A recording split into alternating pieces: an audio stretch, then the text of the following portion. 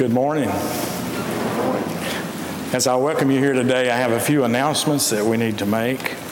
First of all, on the Boy Scouts, if you haven't already seen, they're outside, our new Boy Scout troop, selling popcorn, which is the equivalent to the Girl Scouts selling the cookies, and they're selling popcorn after the service. And I hope this is their major fundraiser for them. I hope you'll go and buy some popcorn after service in support of the Boy Scout troop. Now, Cub Scouts, we talked about that we might be able to have a Cub Scout troop, and we've been told that the leaders are in place. They're ready to start their Cub Scout pack, and the Cubs are open for boys grades 1 through 5.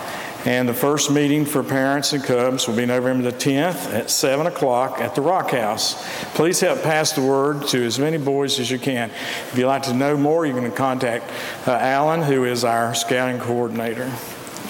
All right, today is the big day of Halloween Carnival and Trunk or Treat, and it starts with a pumpkin carving party at the Family Life Center at 2 o'clock. And the best carved pumpkin is going to be auctioned off at tonight's Halloween Carnival. And the monies raised will benefit Memorial's children and youth. Pumpkins and carving materials will be supplied, so you just need to come, maybe dress in something that you don't mind getting dirty. And then at 5 o'clock, Halloween Carnival and Trunk or Treat. It begins at 5 in the Family Life Center. And there you'll have fun and games. There will be dinner for you adults who want to come just see the kids. There'll be dinner provided by the youth. There's going to be a hayride, inflatables, and so much more. That's the carnival inside Family Life Center today at 5 o'clock. And then at 6:30, they'll move outside for the Trunk or Treat. And so I hope that you'll come and be part of this. It's a big deal for the children every year. And the money raised throughout all this is going to the youth and the children. All right, let us begin our worship together.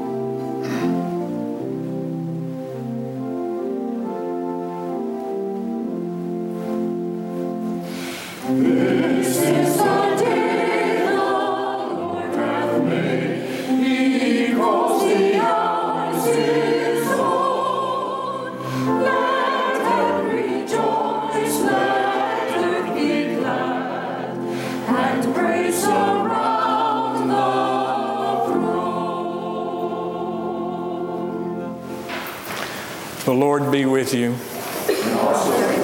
Let us pray together. Lord, we come here today because we can, because you have created this amazing world. because you've given us days and nights to live by. You've given us minds to make decisions and understand with, and hearts to feel with, and because we're lucky enough to have the freedom to use these gifts. Amen.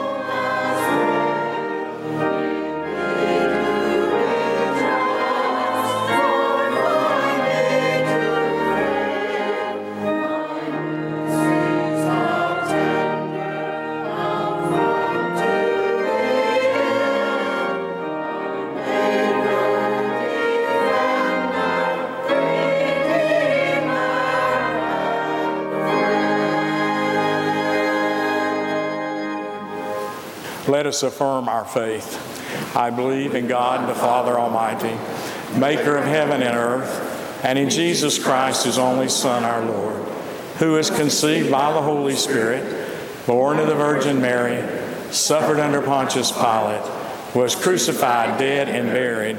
The third day he rose from the dead. He ascended into heaven and sitteth at the right hand of God the Father Almighty. From thence he shall come to judge the quick and the dead. I believe in the Holy Spirit, the Holy Catholic Church, the communion of saints, the forgiveness of sins, the resurrection of the body, and the life everlasting. Amen.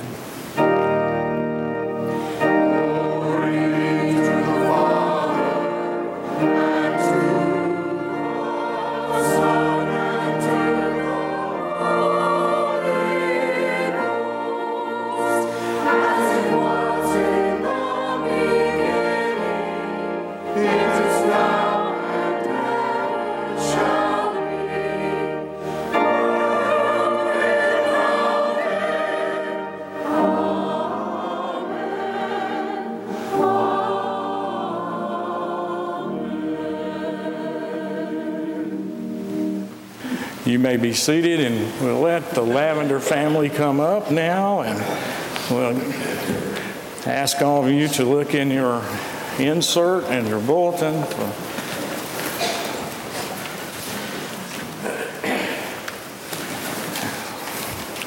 William William Benjamin Lavender. There's his official papers. Hello there, buddy. You're all awake today, aren't you?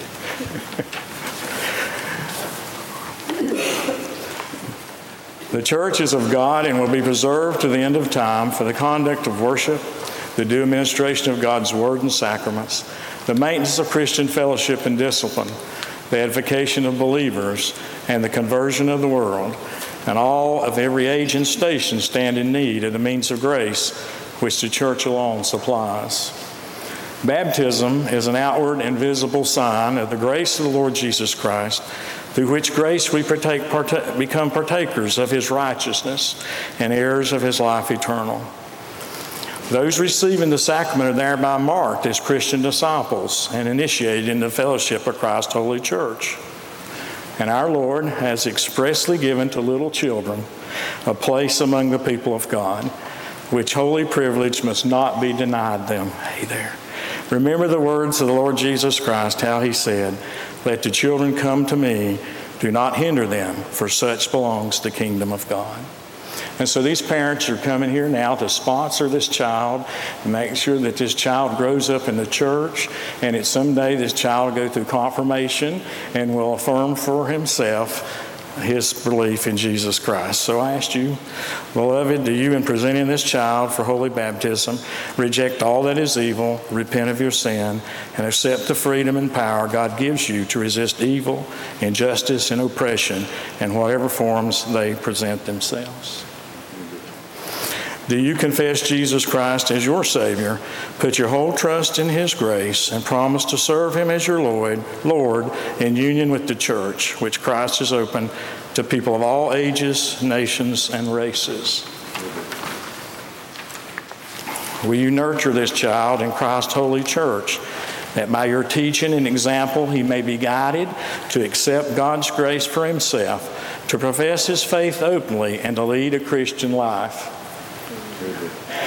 To the congregation, I asked you, as Christ's body, the church, will you reaffirm both your rejection of sin and your commitment to Christ? We will. Will you nurture one another in the Christian faith and life, and include this person that's now before you in your care, and surround him with a community of love and forgiveness? We will. Let us pray over our water. Eternal Father, your mighty acts of salvation have been made known through water. From the moving of your Spirit upon the waters of creation, to the deliverance of your people through the flood and through the Red Sea, in the fullness of time you sent Jesus, nurtured in the water of a womb, baptized by John and anointed by your Spirit. And Jesus called his disciples to share in the baptism of his death and resurrection, and to make disciples of all nations.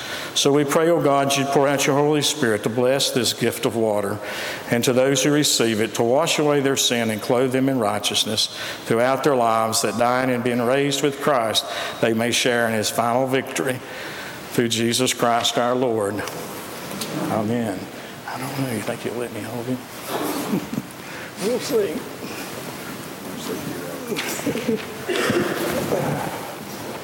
Okay. How you doing, buddy? You don't know who's got you, do you? You just had a 6-month birthday, didn't you? A few weeks ago? That's what I thought. William Benjamin Lavender. I baptize you in the name of the Father, and of the Son, and of the Holy Spirit. Amen. May the Holy Spirit work within you, that being born through the water and the Spirit, you may be a faithful disciple of Jesus Christ. I'll let you hold him until a little bit later in the service. Okay?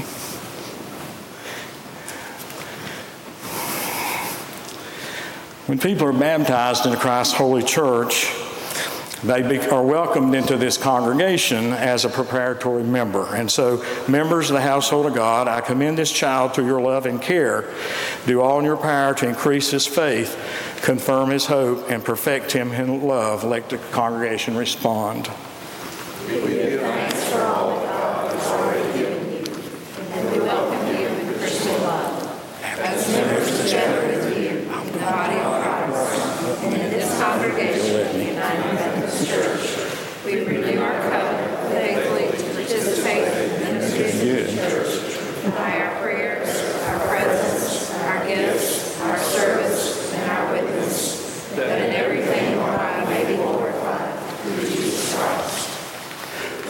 Let us all pray. O God, our Heavenly Father, grant that this child, as he grows in years, may also grow in grace and in the knowledge of the Lord Jesus Christ, and that by the restraining and renewing influence of the Holy Spirit, may he ever be a true child of thine, serving thee faithfully all his days.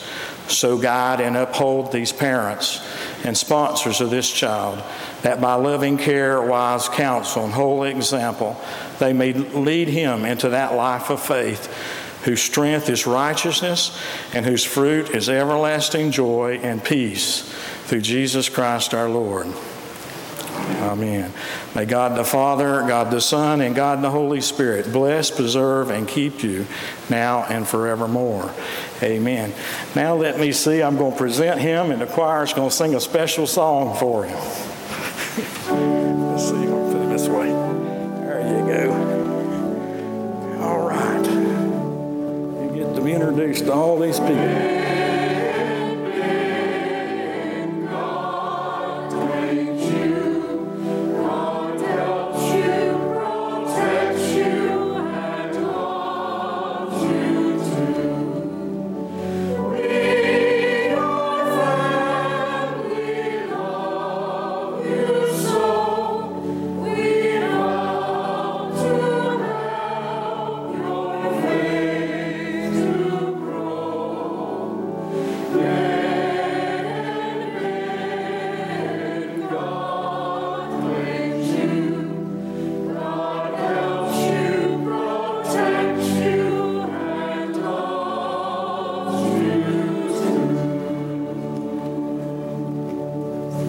Here you go.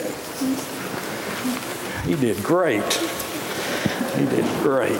Congratulations. Thank you. Don't forget that. Now, if the little children that are here would come forward for children's time.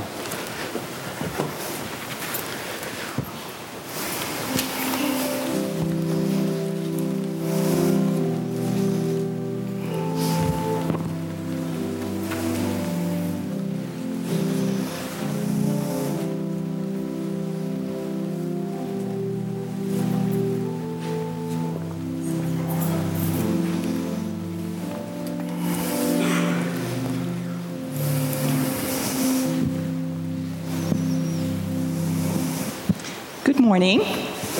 How are you doing? Today I'm going to talk to you about books, and then one very special book. Do you like books? Yes? Good. Some books you're going to know, some you might not, and one of them I hope you know for sure. When you were a baby or a very young toddler, your parents probably read you something like this, or some book like that. Do you know this one? Do you know it? Yeah? And when you were little, you probably wanted to read it over and over and over again. You sat on your parents' lap, and they read it to you, and you kept wanting to read it again and again. So this is one of them. How about this one? Do you know this one? No, Sarah knows it. It's one of her favorites. Well, not anymore. Or maybe still. What do you think? And is this a grown-up book? No, it's probably for little kids, and they like to read it too. And you can tell the pages are really thick, right? So that they can chew on them if they want to, and that kind of stuff. How about this book? Do you think little babies read this book? What kind of kids read this book? Second grade, third grade, yeah? Does it have a lot of pictures in it? No. How long do you think it takes to read this kind of book? 5 seconds? Yeah, like 1 minute or so. How long does this kind of book take? 15 minutes? I think a little bit longer. What did you say? 2 days if you read it like several hours a day. But yeah, it'll take you several days or maybe a week to read it. How about something like this? Do you think this is for kids? No, it's probably for grown-ups. And do you know how many pages it has? Good guess, Sarah. It's got, oh my gosh, it has 784 pages. How long do you think it takes to read this book? A week? more. She's a fast reader. I read 3 pages a night and I fall asleep, so it takes me about 2 months. Yeah, it takes a while to read this kind of book. Let me see. So I said children usually love books and they love to hear the stories told over and over. And this kind of book, a child might read 20 times, 30 times. How about this kind of book? Probably once, maybe twice. And do you think grown-ups, they read this book how many times? Probably once, right? It takes a while to read it. And then when you're done with your books, actually, I forgot one. This is one of Sarah's favorites. Humphrey, do you know Humphrey? He's pretty good. He's a little hamster. Once you're done with the book, you might put it on your shelf. You might give it to somebody else. You might sell it at a yard sale. Sarah's going to sell some of her books that she doesn't like anymore. She's going to sell them at a yard sale, try to make some money. And then you're done with it, right? Well, there's one special book that I haven't shown you yet. What's this? The Bible. And do you know how many chapters it has? It has 66 books in it. Very good. 66 books. And each book has chapters in it. And it has 1,189 chapters. Have you ever read a chapter book that was that long? Probably not. And you know how many verses it has in it? 31,102 verses. So it's a very big book. And do you know how many pages are in this Bible?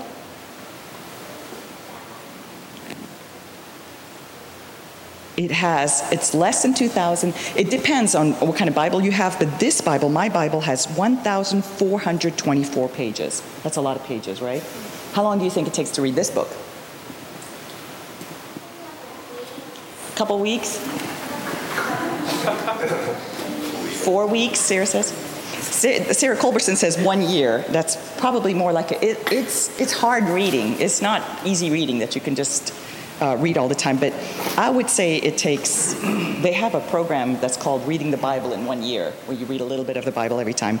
But do you think once you've read this book, you put it on the shelf or you sell it at a yard sale? Where do you put it? You keep it? Yeah, you keep it close to where, keep it in your hands? Yeah, you read it. This is the kind of book that you're going to read for the rest of your life. You're going to look at it. You're going to read it when you're sad. You're going to read it when you're happy. You're going to read it when you're in a class and they're making you read it. You're going to read it all kinds of different times. And this is a book that's going to help you in your life with any situation that you might face. It's kind of an amazing book. All right? Any situation that you face, this book has answers for you in it. And the Bible is God's word to us. And he said his words to us, and he appointed people to write these words down so that we could read them. And thank goodness he did that, because there's no way I could remember all these stories in my head without being able to refer back to it. And the stories and his words remind us about his love and his care and his righteousness. This church has classes for you, right? They have Sunday school. Do you read Bible verses sometimes in Sunday school? Probably, right? How about at night with Miss Cindy and Miss Katie?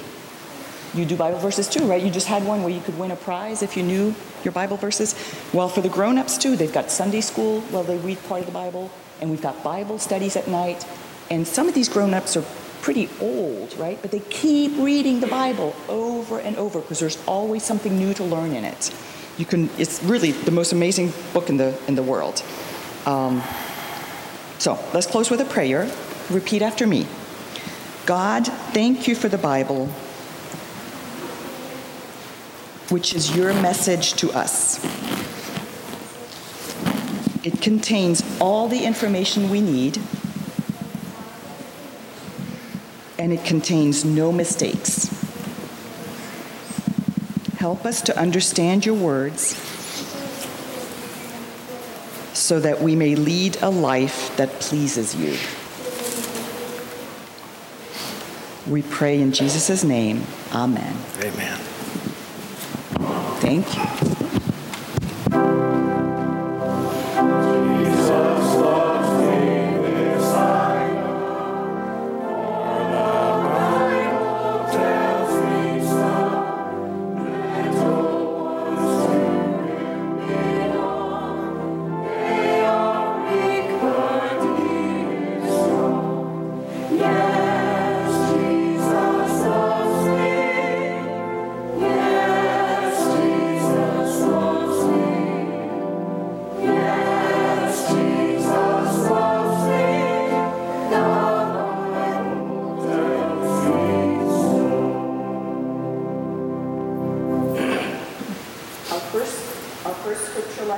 is a psalm, Psalm 90, verses 1 through 6 and 13 through 17. You can find it in your Pew Bible on page 929 if you want to follow along. Lord, you have been our dwelling place throughout all generations. Before the mountains were born, or you brought forth the earth and the world, from everlasting to everlasting, you are God. You turn men back to dust, saying, "Return to dust, O sons of men." For 1,000 years in your sight are like a day that has just gone by, or like a watch in the night. You sweep men away in the sleep of death. They are like the new grass of the morning. Though in the morning it springs up new, by evening it is dry and withered. Going to verse 13. Relent, O Lord, how long will it be? Have compassion on your servants. Satisfy us in the morning with your unfailing love, that we may sing for joy and be glad all our days. Make us glad for as many days as you have afflicted us, for as many years as we have seen trouble.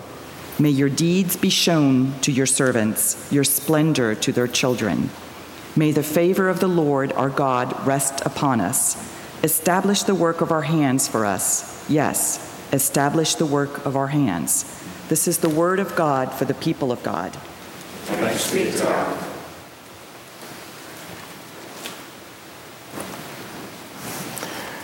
We want to continue to pray for the Bomar and Leonard families during this time. Let us pray.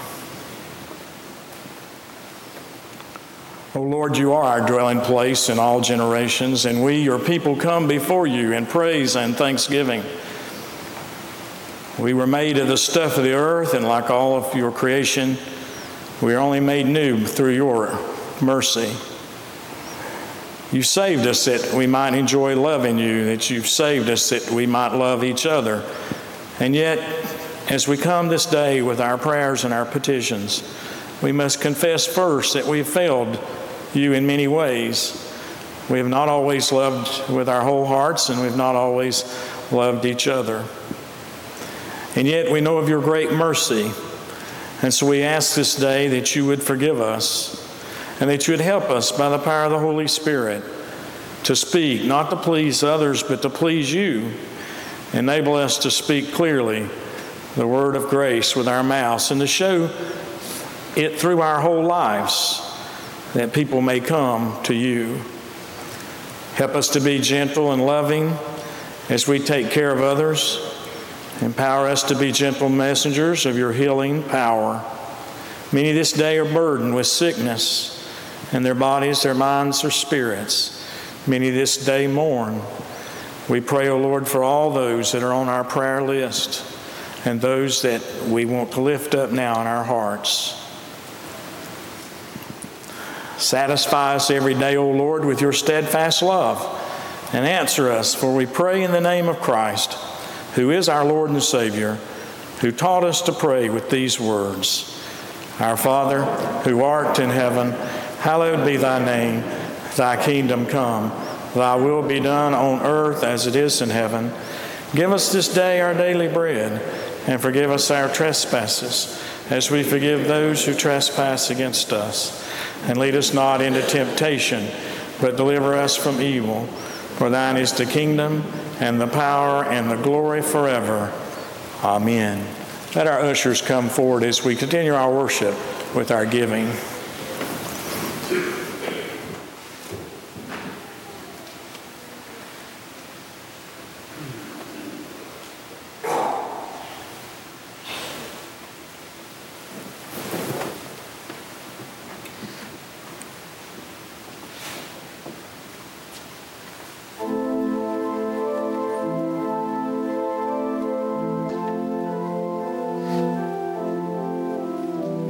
Oh God, I have been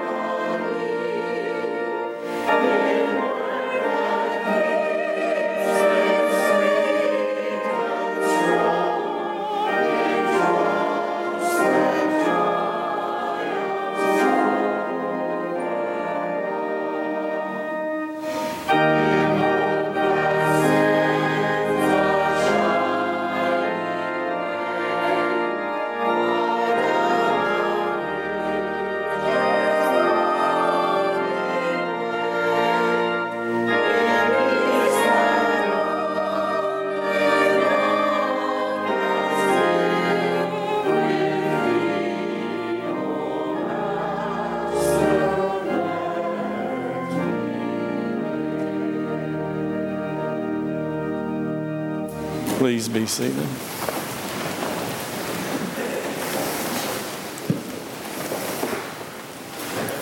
Well, today we continue our discussion of the people in the church in Thessalonica. And if you recall, next Sunday is All Saints, and we will have our special All Saints liturgy. So we will move away from Thessalonians, but we'll come back to it the following 2 weeks. Paul said last week, he talked about their faith at the Thessalonian church. He said it was a faith worth talking about, and if we want a faith worth talking about, we need to follow their example. Their endurance, their stick-to-itness, their willingness to endure pain for kingdom work, these were all inspired by their hope in Jesus Christ.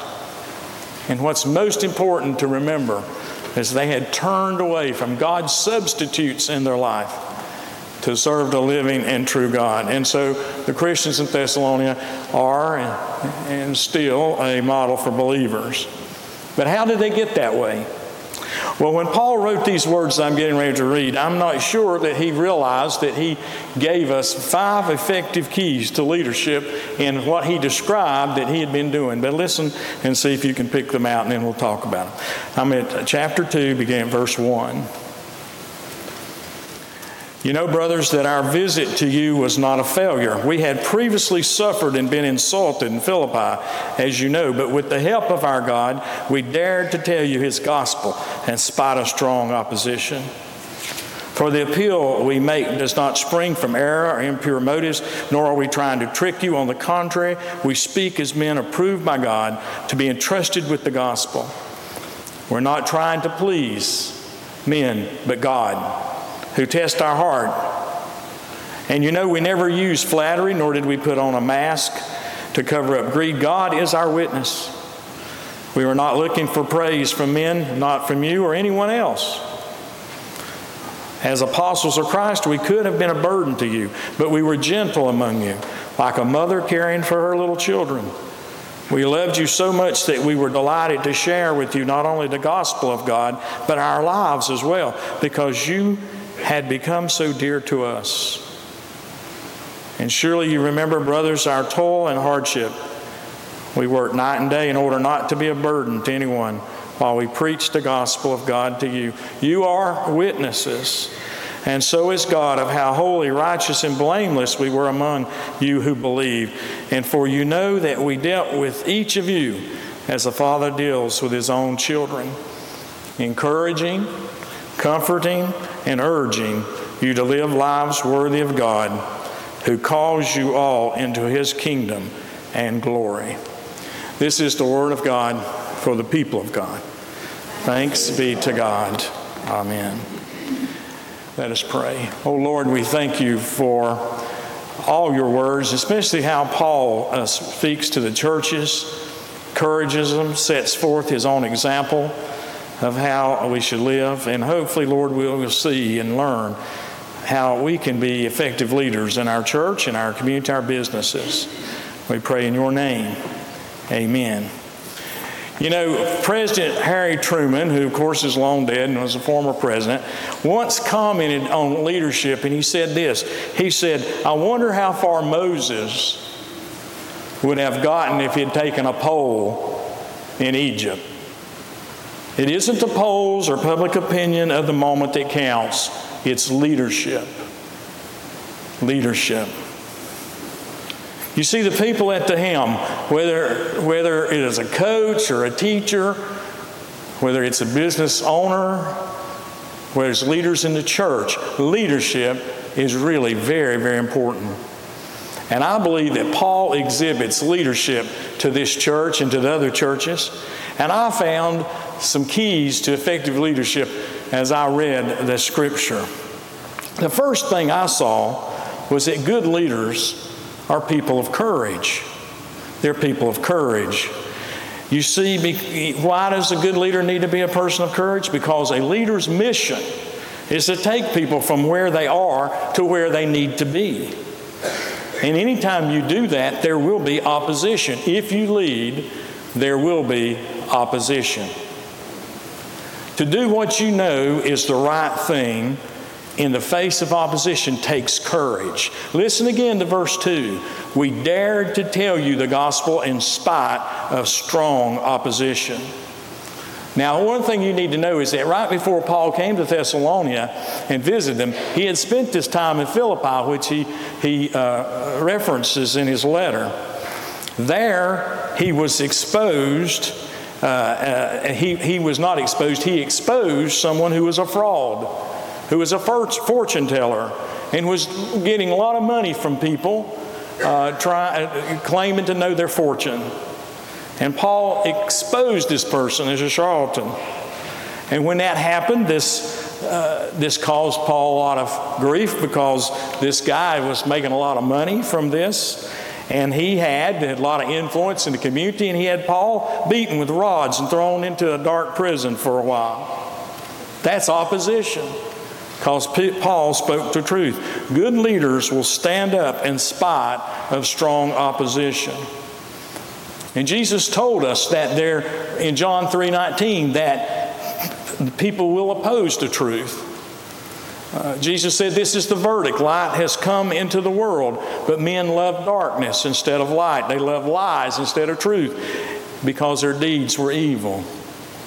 And even way back in the Old Testament, the prophet Amos, after he came and declared a word from God to the people, it is written in Amos 8:11, where the people said, we can't bear God's words. Leave this place and go speak somewhere else, because we don't want to hear what you're telling us. Now that's opposition. You see, the thing is, though, that when we feel opposition, our tendency is not to speak the truth, to water it down. But good leaders will speak the truth in spite of opposition. So my first key, I believe, that is seen here by Paul is that good leaders are people of courage. And the second thing is that good leaders are driven by some purpose greater than themselves. Now, it was common in Paul's day for people to come in to a town. In the scriptures, Paul refers to them as super apostles. They would come into town, they would prophesy a little bit, they'd demand some money, then they'd head out before anyone could figure that what they had prophesied was phony and it was never going to come about. In today's time, probably the crooked televangelist is probably right up there with what Paul's describing here. But see, Paul tells the people very clearly, I didn't use flattery or trickery. He told people up front that if you're coming to Christ, it's a commit everything proposition. And that's something for us to remember as leaders. If we are to win people, we must not win them with tricks or flattery. We must win them to whatever we want to win them to. In our case, as Christian leaders, to Christ. But this works also in other areas of leadership. And even in the church, for example, in youth ministry, if we just supply the young people in our community with an endless supply of fun and parties and pizza, we won't win them to Christ, we'll win them to pizza. And the same thing goes with adults that we're trying to get to come and be part of the kingdom of heaven. If we win adults by saying things like, just come here and enjoy happy times, anything goes, we will not have won them to the sacrificial nature of Christ. Suffering. We won't have won them to sacrificial giving and working and serving others in Christ's name. We will have won them to self-serving, please me attitudes. So leaders have to keep sight of the purpose of what their purpose is. What's the main thing? And not allow themselves to be distracted from their goal. And Paul's main thing, of course, his main purpose was Christ Jesus and the church. And he says there clearly in the scripture, we're not trying to please people. We're trying to please God, who tests our hearts. The main thing for you as a Christian is to please God, whether or not just here on Sunday morning, but to please God in your work life, your school life, your recreational life. That's your main thing. That's your main purpose. And that's part of being an effective leader. Now, there's always going to be opposition to leaders who won't please people. But good leaders do not allow themselves to lose sight of their goal. Good leaders are driven by their purpose. Their purpose. Now, the third thing I could see in this was good leaders are people of integrity. My dad, when I was growing up, my dad took me to hunting a lot. I don't know if any of you hunt. Anybody here hunters or ever hunted? Okay. We hunted for just about everything. We did squirrels and rabbits and turkeys and deer and dove and quail. I was trying to think, is anything else? We went frog gigging. I guess that's kind of hunting. We did a little bit of everything. We even went boar hunting one time, which is a scary thing, I'll tell you right now, to go boar hunting. But up in the foothills and the mountains of North Carolina where I grew up, when you came out of the woods and you got on the main roads there, usually at hunting season, the park rangers and other people, wildlife and game folks, would set up what was called a check station. Any of you ever know what a check station is? A check station is where you have to stop and let the governing authorities check to see if you have maybe killed too many deer. Maybe you're over your limit, okay? Whatever it might be, whatever you were hunting for. And so they will check, and if you violate the rules, they'll check to see if you've got your hunting license. Of course, you could get fined. Well, one day when we had gone hunting, but we had struck out. We didn't have a thing. We had not killed anything that day in our hunting expedition, but we were on our way home. And on our way home, we saw a sign that said, "Check station within 1,000 yards." And right where the sign was, there was another little road that went off to the right, a little country road known by people who are local like my dad, and knew that road would go around and bypass the next section of road. And so Dad went that way. We didn't have anything to check, but we went that way because Dad says, "I want to avoid the congestion that will be ahead." Well, when we went that way, guess what was set up there? The check station. The check station. Of course, we didn't have anything to worry about. We had our hunting license and so forth. But I remember Dad saying, there's going to be a whole lot of people surprised when they try to avoid the check station and cut down this road. Those people were people not of integrity, you see. They didn't have integrity. Paul says, you have to have integrity. And the way you have integrity is people know where you stand and what you believe.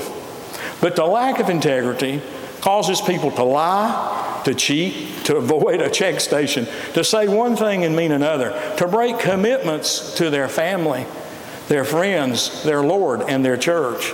Without integrity, you never really know if you can believe what a person is saying or if what they say they will do.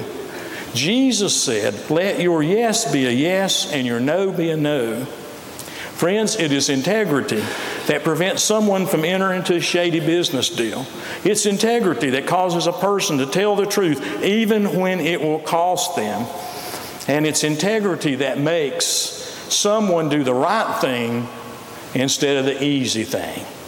So good leaders are people of integrity. Fourth, good leaders are people who care. Look at verse 7. Paul said, "We were gentle among you, like a mother caring for her children." Now, the word used in that verse for caring actually means nursing. Now, when a mother nurses her baby, it's important for her to eat well. Think about it. To make sure that she has proper nutrition, so that what she eats will feed the baby properly. But friends, you can't give what you don't have. Therefore, it's very important for us to take care of ourselves spiritually first. We must be spiritually fed. And if the only place you're being spiritually fed is worship or Sunday school, it's not enough. And church leaders out there, listen to me. The church members feed off of your spirituality. And what you eat spiritually, whether good or bad, is what the church eats. And if the leaders of the church do not eat spiritually, They have nothing to give. They're spiritually dried up. And so I ask all of you, how's your spiritual diet? Paul goes on, he says, we loved you so much that we delighted to share with you not only the gospel, but our lives as well, because you have become so dear to us. Friends, good leaders are people who care. People do not care how much you know until they know you care. In my opinion, the best way to win people for Christ in today's society is to care for people. Care for them. No strings attached. Love them and care for them. Be compassionate to them and kind to them with no strings attached. They'll come around eventually and they'll ask you about why you're that way. And there's your opening. The Bible teaches that good leaders are caring like mothers. Good leaders are people who care. Okay, finally, last one's this.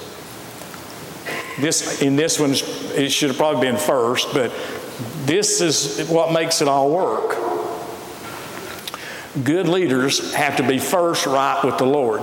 Not right with the board of directors, not right with the administration, not right with the stockholders, but first right with God. You are witnesses to God's love in your life. And Paul said to those there, he said, you are witnesses, and so is God, of how holy, righteous, and blameless we were among you. You see, leaders have to be holy, righteous, and blameless, and have proper relations not only with each other, but with the Lord first. So good leaders have to be right with God, in my opinion, no matter what your vocation is. Good leaders are honest, sincere, kind, and trustworthy individuals. But more importantly, and the source of that comes from their right relation with God. This is an ancient idea that goes back to Old Testament times.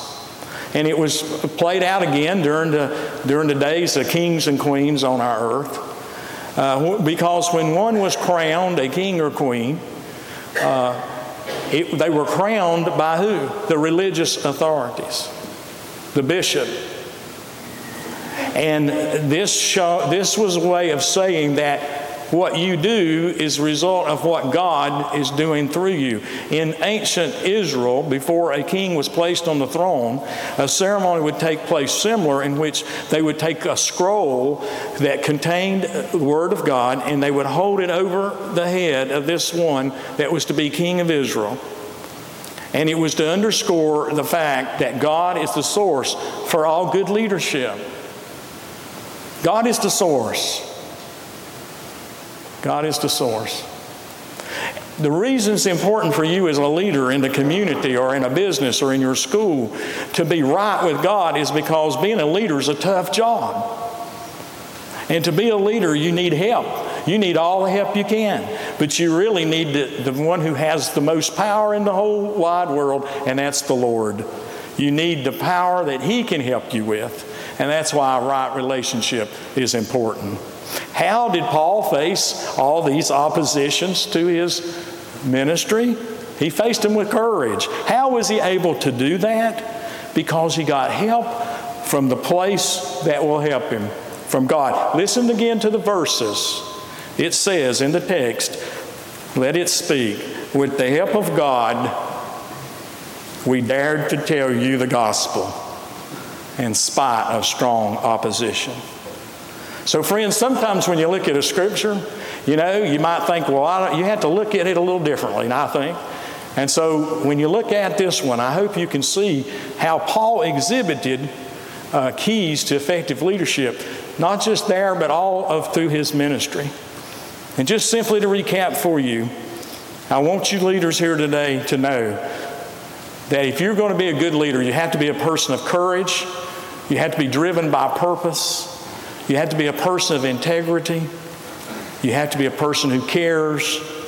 You have to be a person who's right first with God, because that's the source of your strength and your knowledge to do what's going to be required of you to do. in your vocation. So last week, we saw that the people in Thessalonica were compassionate, receptive, evangelistic people who were being transformed daily by the good news of the gospel of Jesus Christ. They were being transformed to be good leaders in their church and in other places in their community. I hope you're enjoying what we're doing with Thessalonians. And like I said, next week, we celebrate our All Saints with our liturgy. Unfortunately, this year we have 10. We've had 10 to pass into glory from last All Saints, which last All Saints we had 12. So we are translating people to heaven pretty regularly around here, and I hope you'll come next week for a very special service of remembrance as we remember them.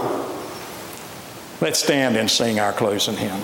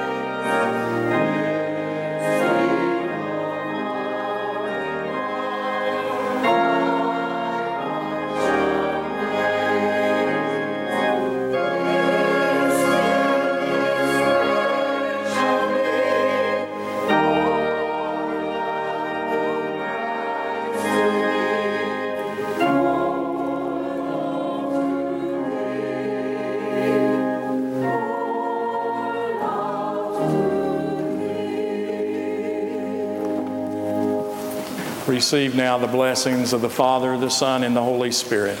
Our almighty, eternal, triune God, one God, now and forevermore. Amen.